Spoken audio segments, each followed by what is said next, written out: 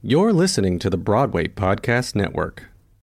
When you need mealtime inspiration, it's worth shopping Kroger, where you'll find over 30,000 mouth-watering choices that excite your inner foodie. And no matter what tasty choice you make, you'll enjoy our everyday low prices, plus extra ways to save, like digital coupons worth over $600 each week. You can also save up to $1 off per gallon at the pump with fuel points. More savings and more inspiring flavors make shopping Kroger worth it every time. Kroger, fresh for everyone. Fuel restrictions apply.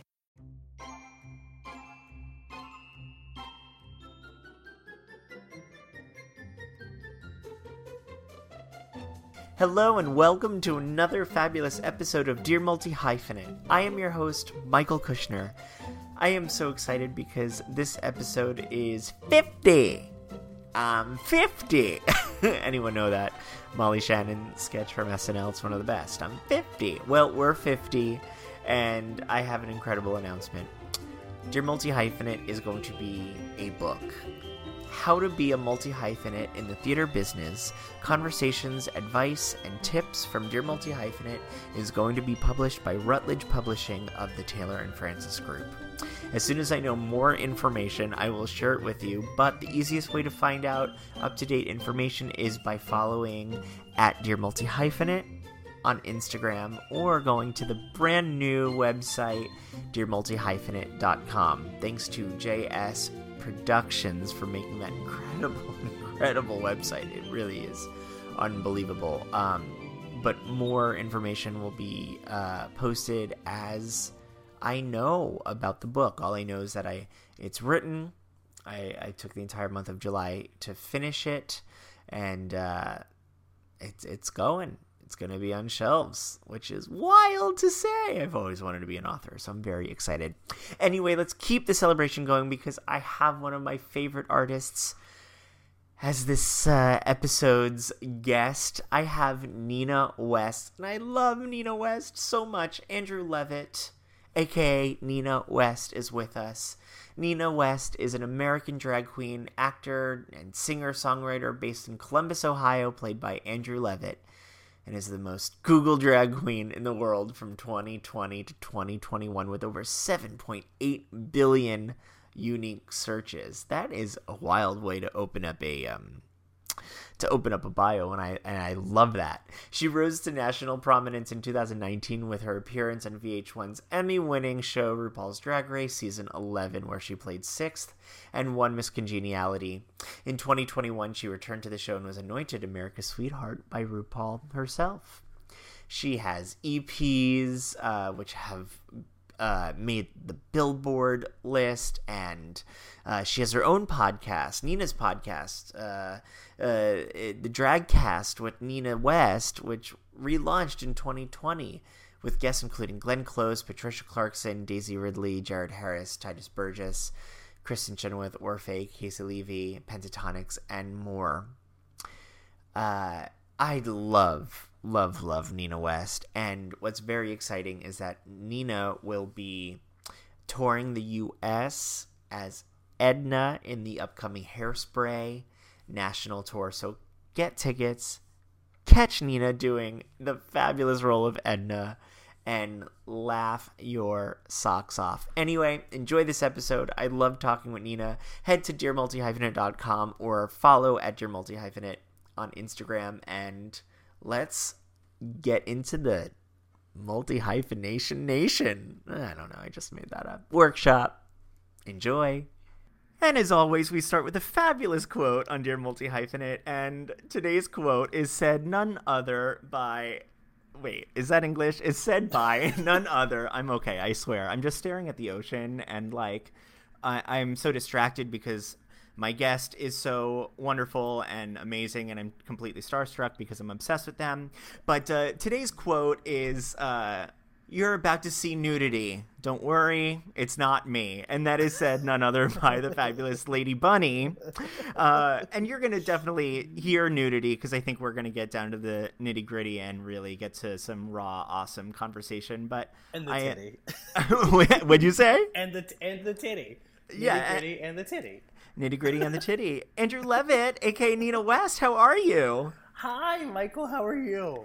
Oh, just doing swimmingly, literally, because I was in the beach. So literally doing swimmingly, I guess. I'm so honored that you're joining me on Dear Multi-Hyphenate, and I'm chatting from Fort Lauderdale. And where are you right now? I am in the middle of Midtown Manhattan in Times Square at the beautiful Playbill offices. Yeah, and so how does it feel to be at the Playbill offices? I mean, I know that you were a theater student and you grew up in Ohio, correct? Yeah, I did. I grew up in Canton, Ohio, or like a small farming community called Greentown, which is just north of Canton. And I was a theater kid. I started doing theater when I was 16, because my parents didn't want me to do theater. This is a true story. My parents didn't want me to do theater, so I went and auditioned for a community theater production of A Christmas Carol once I got my driver's license. And because then I could drive myself to the rehearsals. Because I was like, I'm not going to drive you to rehearsals. I don't want you to be an actor. I wanted to be serious. And I was like, Mama, but I'm not. Mama. But Mama, I'm not, Mama. That's my best Liza. Yeah, it's good. It's good. Mama. It's not my that best. good. My best Liza stems from Hot Georgia. It's that video. Hot Georgia. I started working with clay. That's my.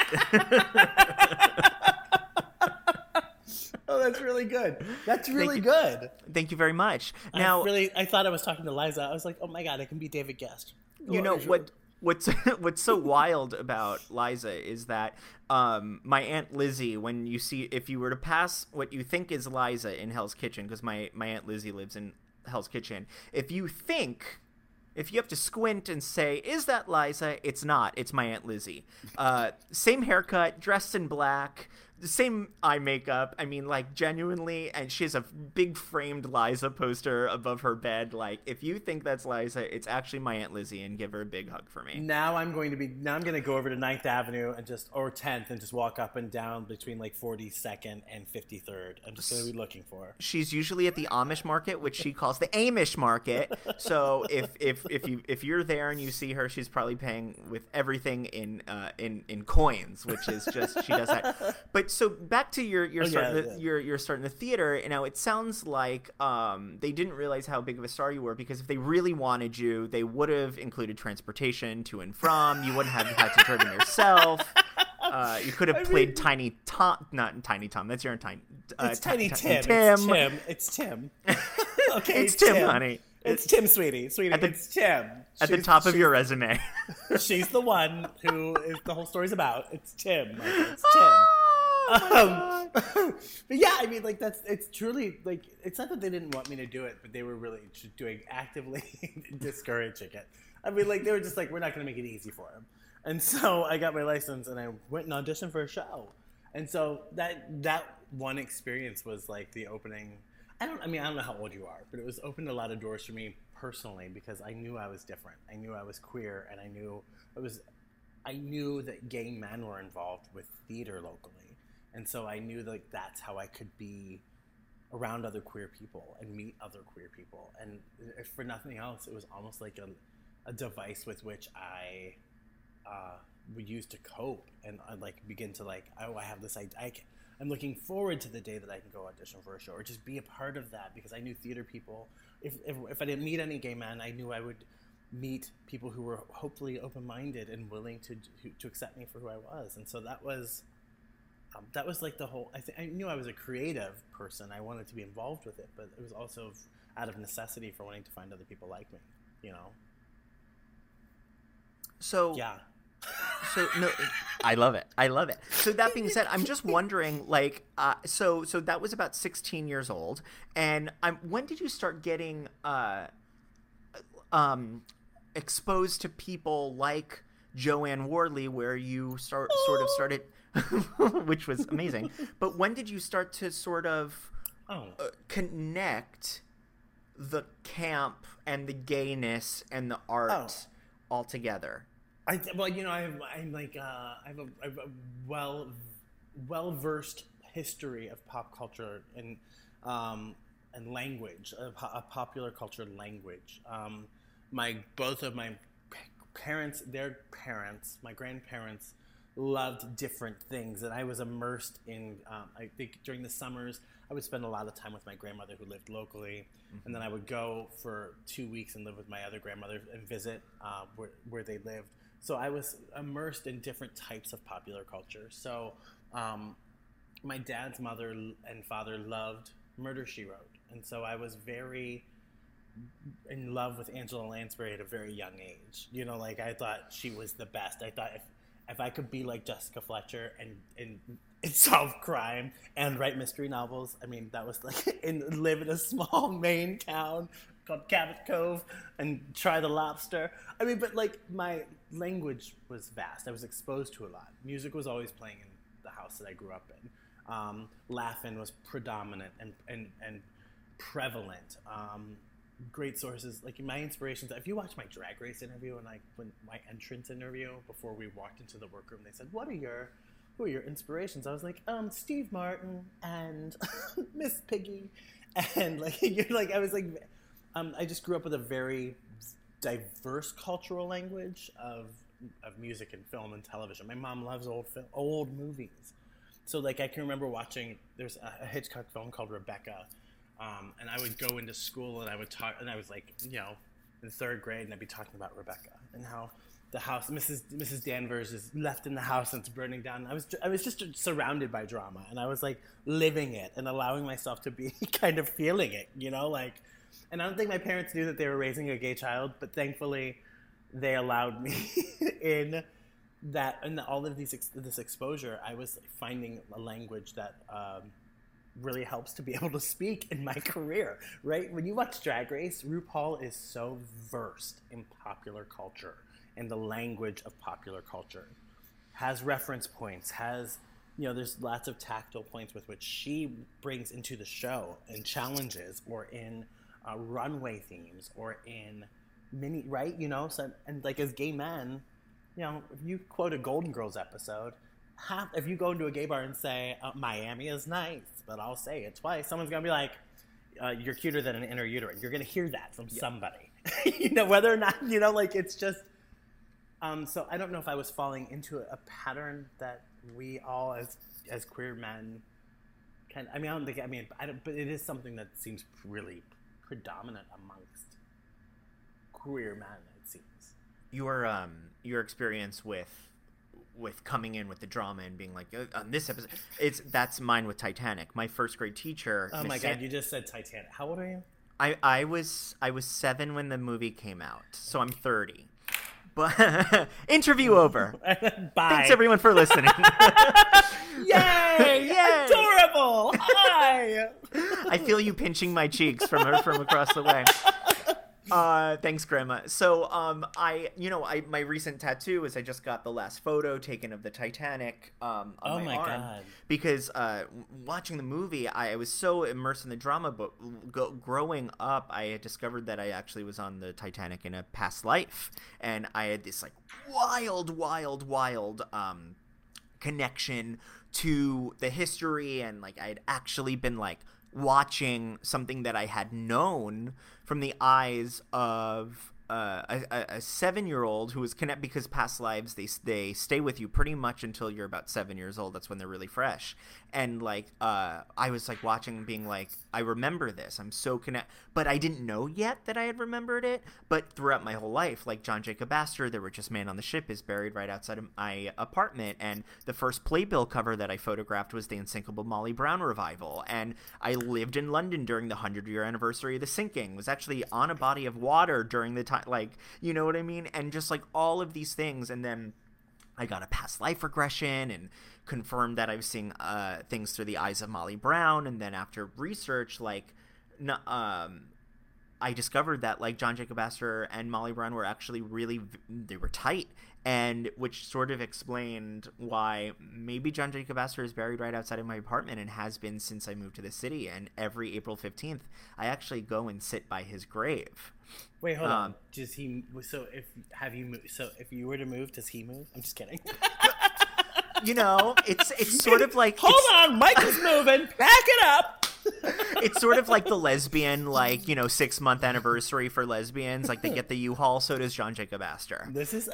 I'm like fascinated. Wait, can I ask a question? Please do. In your past, what do you know about your past life on the ship?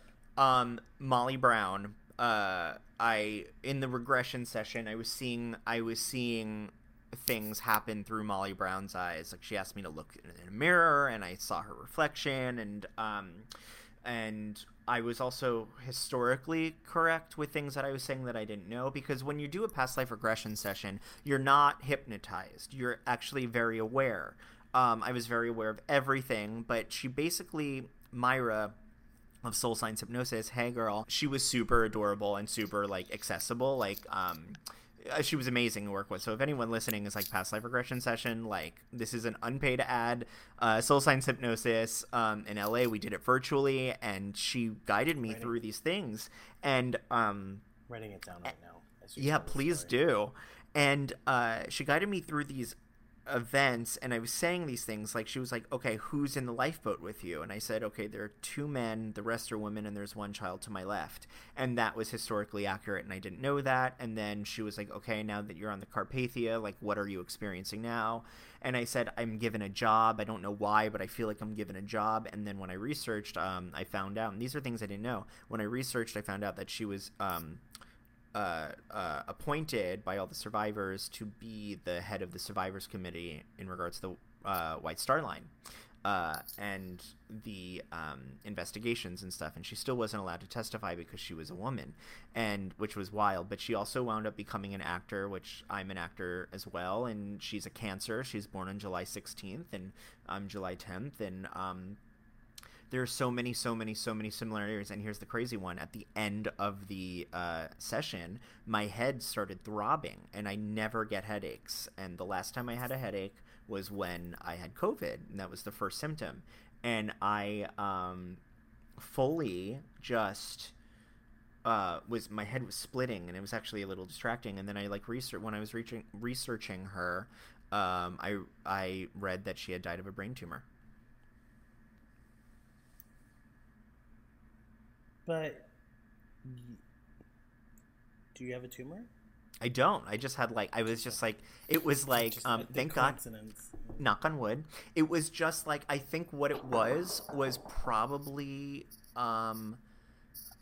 sympathy pains, or just like this, like, keying into the universe and like residual energy and like sensing the connections that were like physical and metaphysical, and just like.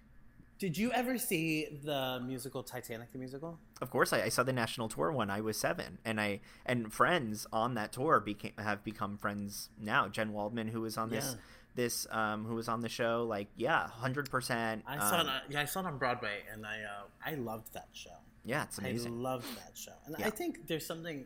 I think we do get swept up in like these really beautiful, larger than life kind of moments, right? The Titanic is like this epic moment that is like so sad and tragic, and I mean, yeah, sorry, I don't know what I'm doing other than. Well, I think it's a lesson. I think it's a lesson in humility and failure, because they were like, this ship can't sink, and then the universe was like, oh, try me, and you know what I mean. But what did people learn from?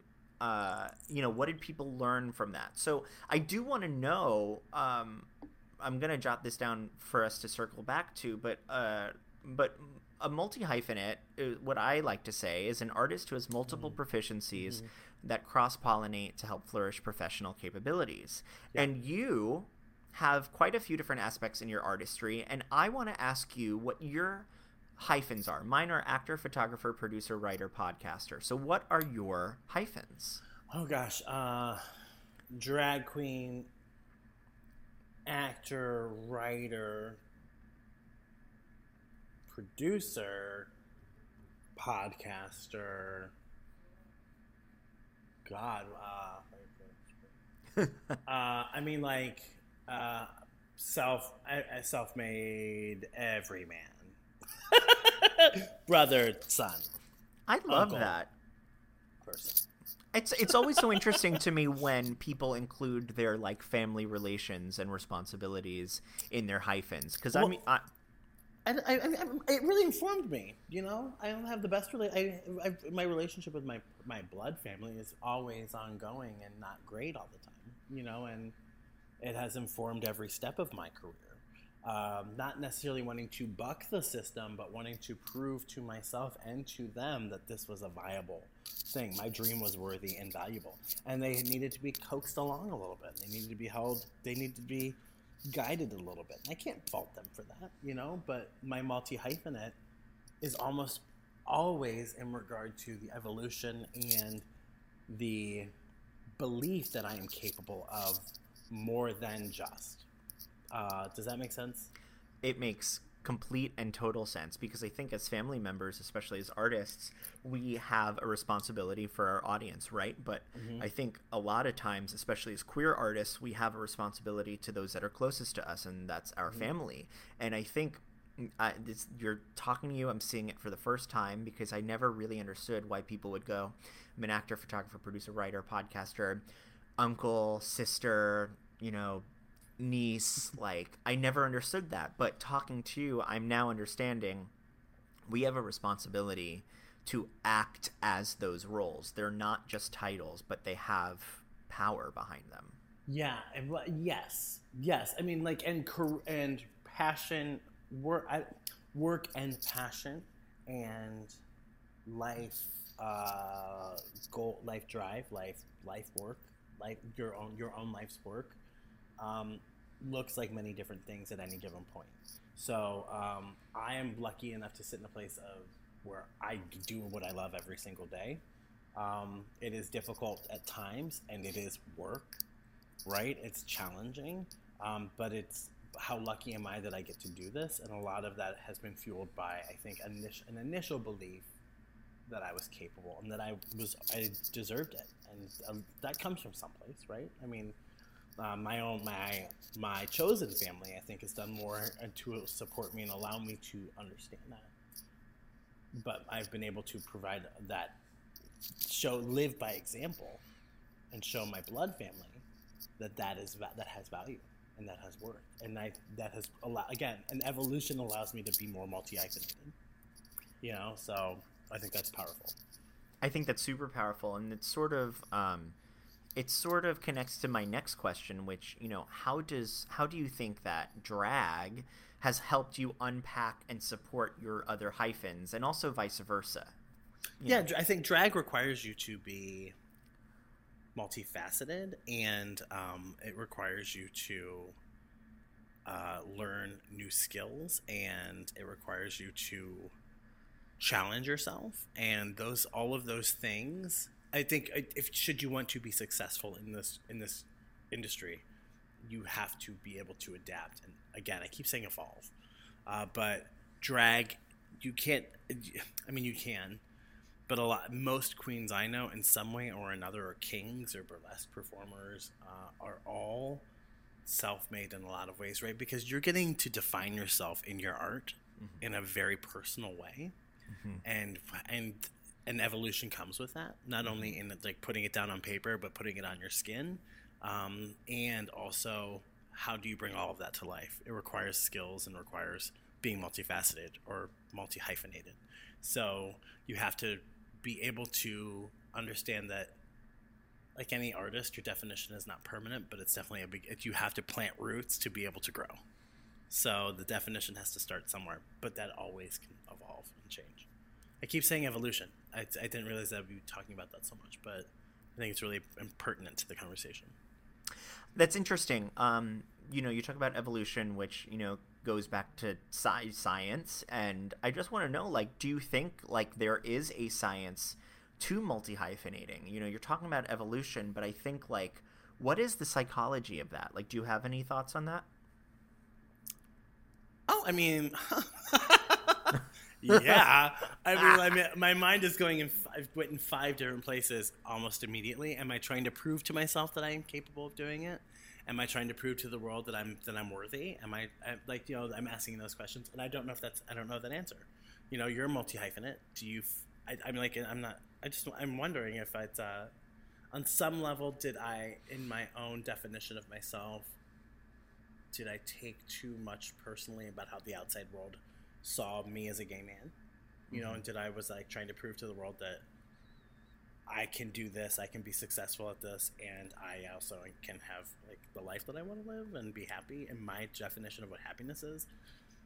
And I think there is some of that. I do think psychologically probably there is definitely probably some of that. I didn't want to fail myself, and in turn allow people to say, see, I told you so. Yeah. Yeah. Yeah. Yeah. But I did that because I realized, like, when I edit so many of these episodes, I'm like, there's silence there, but I know that I'm nodding my head in agreement, and I wish that I had said yeah. And I just did it, and it just came out so weird. I felt like you were like, okay, girl, well, let's talk about something else. No, that was, Okay, Yeah. so anyway, tell me about Drag Race. No. Like, my favorite is, and I don't like. First of all, like, I'm all about that conversation, of course, but like, but like, you know what I mean? Like, I'm a gay guy that like hosts as if it's like Sunday night football, whatever. What's that? However the heteros do it. But what is it? What is that? But I mean, that's what pre-COVID, and we're starting to get back into it. But like, my boyfriend and I, we hold court at our apartment, and like, just we cook and we pour the drinks, and we have, and it's so communal. But and like, of course we're down to talk about that stuff, but that's not all that art it is. And that's, of course, especially with reality TV, there is an art that goes into it, and it's, of course, there's an art that goes into Drag Race, and however it's portrayed on TV is how it's portrayed on TV. But I think like these conversations are really, really important to have with people that everyone thinks that they love and admire, but really there are mechanics in regards to how they navigate the world, which is, why I'm really excited about talking with you, and also about like why I think what you've said so far is so relatable and eye-opening. Yeah. Yeah. I'm obsessed with you. I think the episode's going to be called Yeah. Which to bring it around to Drag Race, I think is a step. Yeah. I think it's a step in the right direction past meh. You know what? That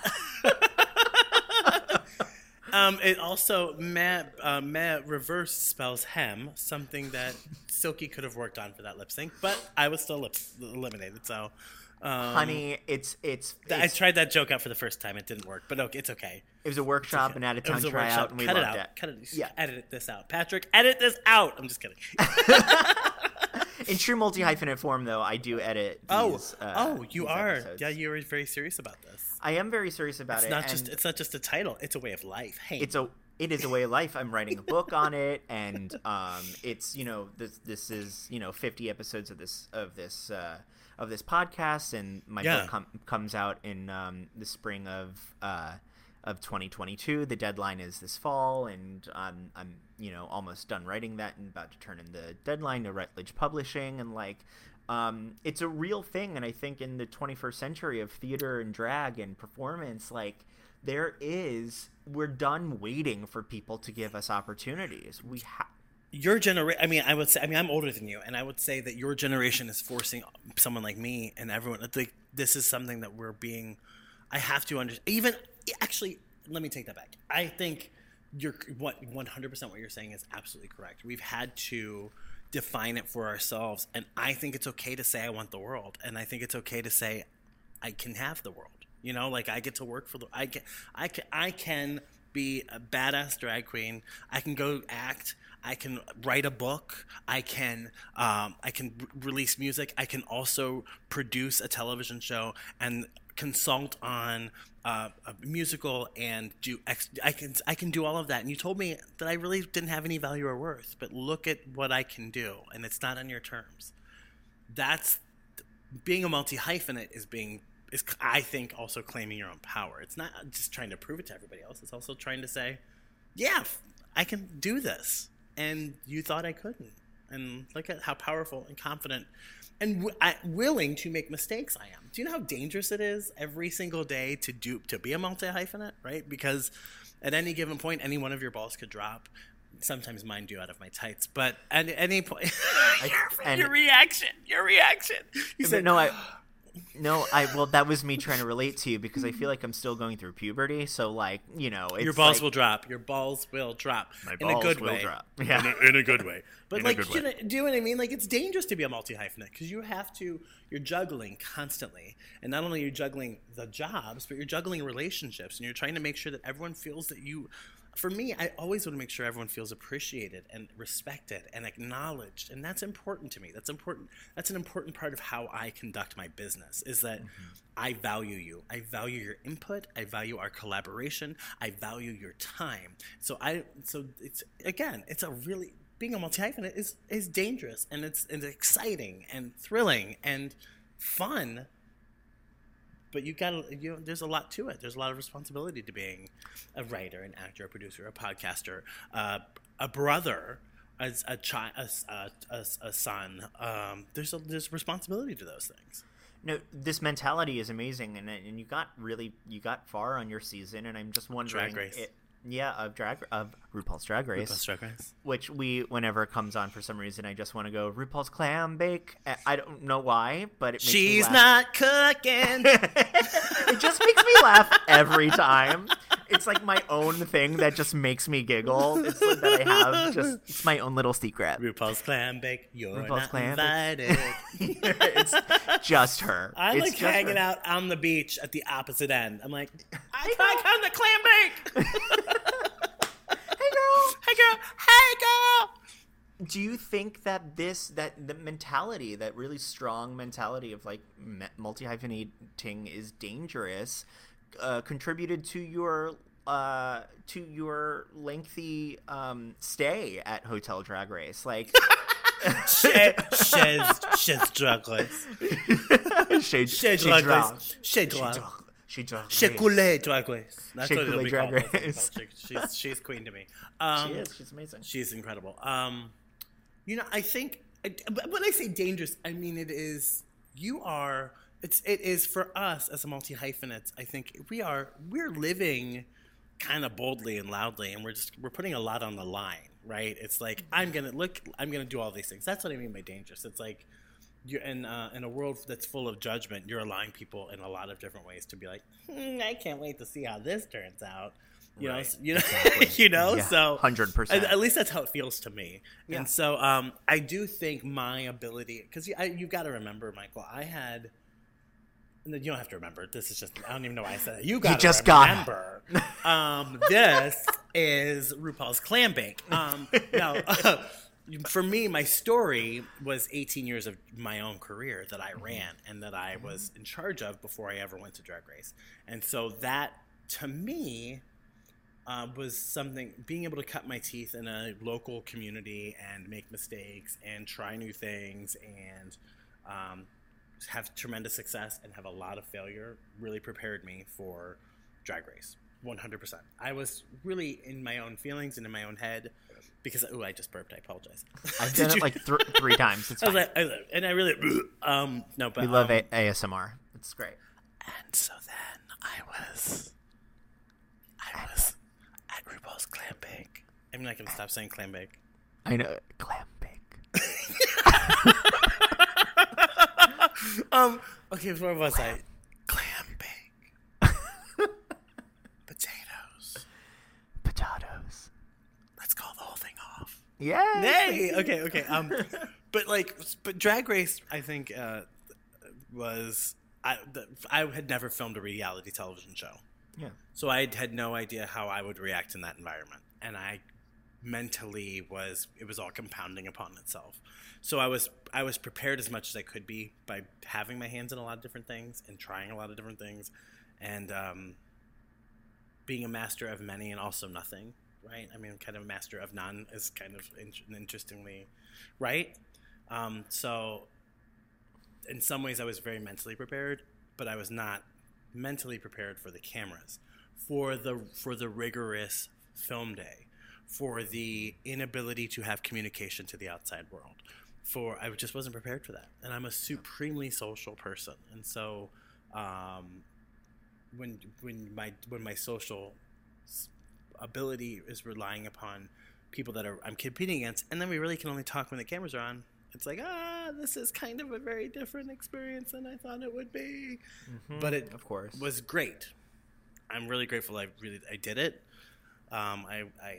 It changed my whole life. I mean, I'm able to like talk to you today about some cool things because of Drag Race. I'm not naive to that, and every ounce of my time on the show and like my heart and like being vulnerable really has opened me up to a world that was willing to embrace me in a variety of different ways. Also, I mean, the fandom is also full of judgment and is very harsh, and you have to be prepared for that as well. And I wasn't, and I'm a 42-year-old gay man who was not like, who's just doesn't understand how to necessarily appease or appeal to a 14-year-old fan base that is really just saying things that they probably don't understand what they're saying or don't know how to, so I can't really, it doesn't really affect me in any certain distinctive way, but I wasn't prepared for it initially. I feel like that's, that's a real thing. I was on True Life. I go to performing arts sleepaway camp when I went to Frenchwoods, and I wasn't one of the people that were followed around, but I definitely was featured in it. And like, I feel like if social media had been a part of that experience, my life would have looked differently at that time. And I don't know if I would have been better for it, or I don't know if I would have been worse for it, but it's really quite interesting to think about that. And social media plays a huge aspect in mental health. And I want to say that too. Like, I mean, like for me personally, when I came home from Drag Race on July 3rd of 2018 was when our season filmed. And I was in a therapy session on July 6th, and I started going back to therapy, and I really believe in mental health. I believe in the power of therapy. I believe in having conversations with people who are there to support you and not judge you and help you work through things. Hi, Jeanette, if you're listening.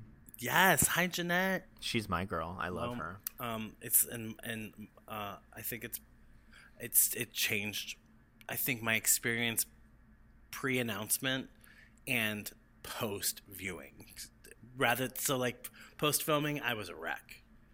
And so like I had a choice to make, and I was like, I don't know how the world's gonna view me, because I don't know how they're gonna put it together. So I don't know how the world's gonna view me. Did I just mess up my entire career? Am I gonna have a career to come back to even in Columbus? Like, how is this all gonna look? Just because you're getting your own head and you start thinking about everything, you start dissecting every single moment and every glance and every like exhale. You're like, what was happening in my mind in any given moment? You're replaying it all, but you have no idea what really happens because you're trying to be present. You can't be. So therapy prepared me for my post-Drag Race filming life and allowed me to have a perspective. Also, as a multi-hyphenate, since that's really kind of where we're basing all of this in, I think it's really important for people to have perspective. And like, what can I do? What is out of my hands? And what is too much? For me as a multi-hyphenate, I like to say yes to everything. Me too. And I had to learn how to say no. And that is like, I feel like it's a sign of failure. If I tell somebody, no, I can't do that, or no, I'm too busy, or no, saying that their ask or their isn't valuable or it's not worthy of my time. I'm like, I don't want anyone to think that. Like, so like I have a problem saying no. And I learned that. And through my therapy, I've learned how to be able to like politely and powerfully say that no. That's powerful. That's beautiful. And I think also we understand, like, if we don't have the boundary, because it's multi-hyphenates, you need to have boundaries. Yeah. But if we have an issue of saying no, the investment of someone's fees to have them represent you like a press rep or an assistant, so that they can field things for you and they could say no on your behalf, is therapy all on its own. Sure is. And a useful tool. It really is. I mean, that's, yeah, if you can't say no, find someone who can say no for you. Again, building your friend network or your chosen family network is also reminding yourself that you have to be surrounded by support, and in turn be a pillar of support for somebody else. I mean, there's again, when you say those hyphenates, what does that look like? And that is work. And it doesn't necessarily, someone's probably shaking their head when services, well, friendship shouldn't be work, but it requires you to be present, and that's not work, but you have to be present. You have to be willing to, and that's for every aspect of your hyphenate, right? Like, why take something on? Like, why say I'm going to be a podcaster if you're not going to be able to deliver and not be able to, or write a book and you miss all your deadlines? I mean, you're really not really writing a book then. You're going through the motions of saying, I'm writing a book, and we'll get to it when no, being a multi-hyphenate is really keeping it all moving. And you can't do it. No one does it by themselves. You know, like that's the other part of this. No one does it alone. You know, and so I'm grateful for my support network. That's like, you're capable, you are awesome, you are great, you're gonna succeed at this. Like, we all need cheerleaders, and I don't care what anyone, like, I need my cheerleaders. I need my support network to be the multi-hyphenate that I am. You know, like, I gotta have it. It all makes it work. It all makes it be cohesive and roll together. Well said, Bubala. Oh my God, thank you, baby. So Tracy, Hi, Jeanette. So, Tracy, I have a little something to add if you don't mind. You're the cutest. You're the cutest. This is the best ever. I'm glad that means you're off book, which means that I'm glad that you're paying attention. Well, yeah, it means I've listened to that soundtrack recording for over my lifetime of the last 20 years a lot.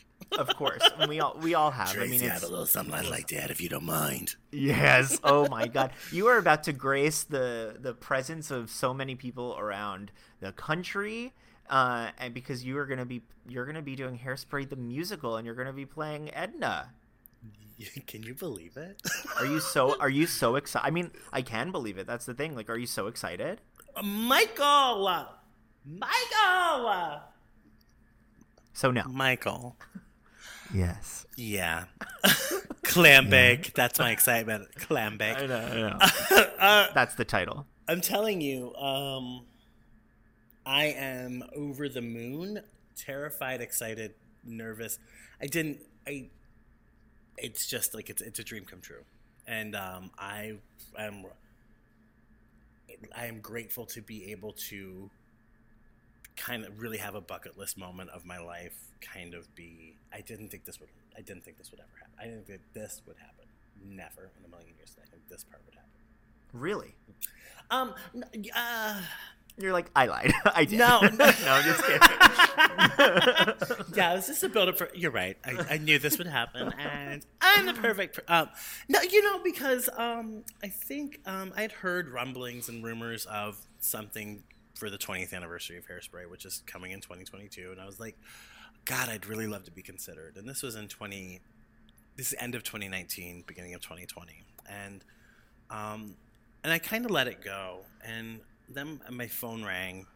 I was in Indianapolis on tour, in support of my drag race run, and so this was July of 2019, and I picked up my phone, and it was Jerry Mitchell, who is the original choreographer for Hairspray and the choreographer for this tour, and Tony Award winner Jerry Mitchell.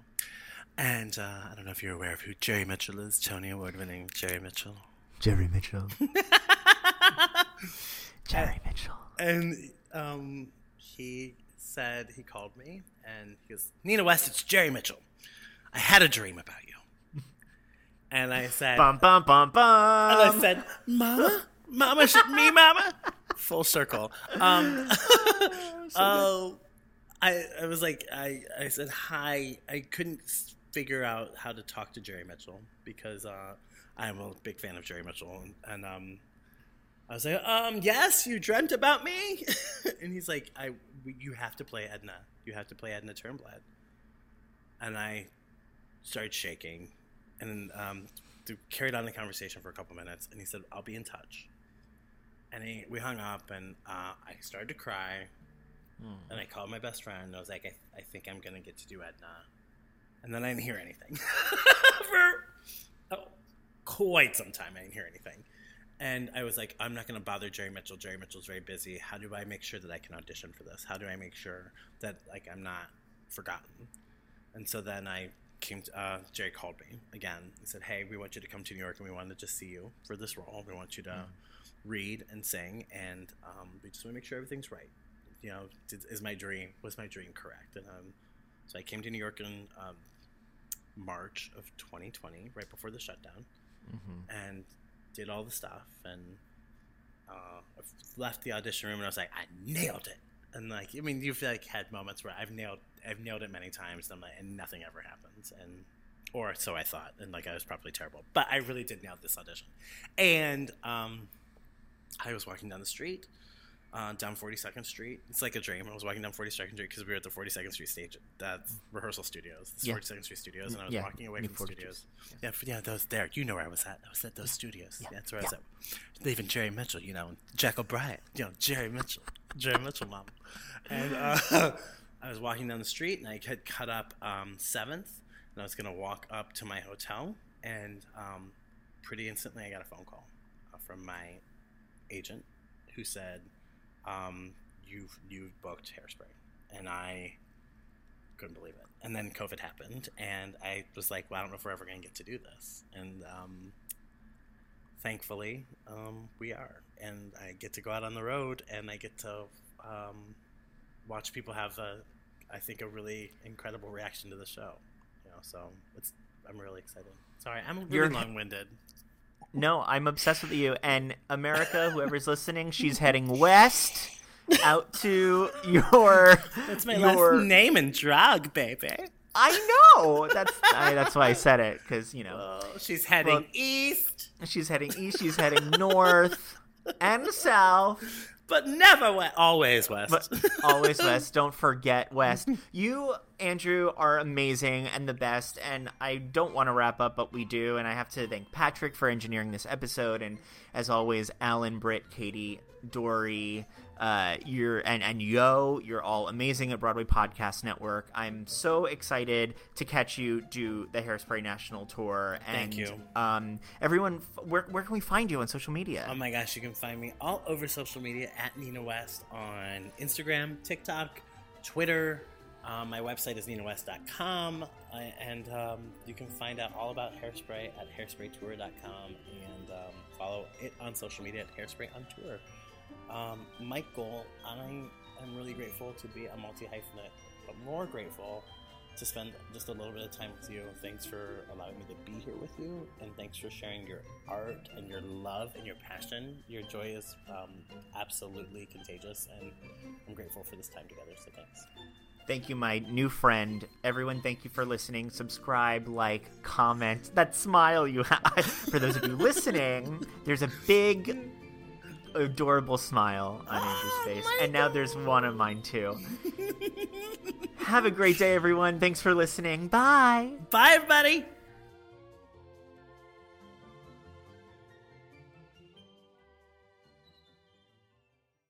Hey, it's Leslie Odom Jr. here on the Broadway Podcast Network to tell you about the Rise Theater Directory, a program of Maestro Music. Rise is a national online resource designed to connect and empower backstage and administrative and creative theater professionals from underrepresented backgrounds. If you work or aspire to work in the theater community, this can help you find your next project. And if you hire theater professionals, search the Rise Theater Directory to find your next team. Create your profile now and get more information by visiting risetheater.org. That's theater with an RERISETHEATRE.org, because only together we rise.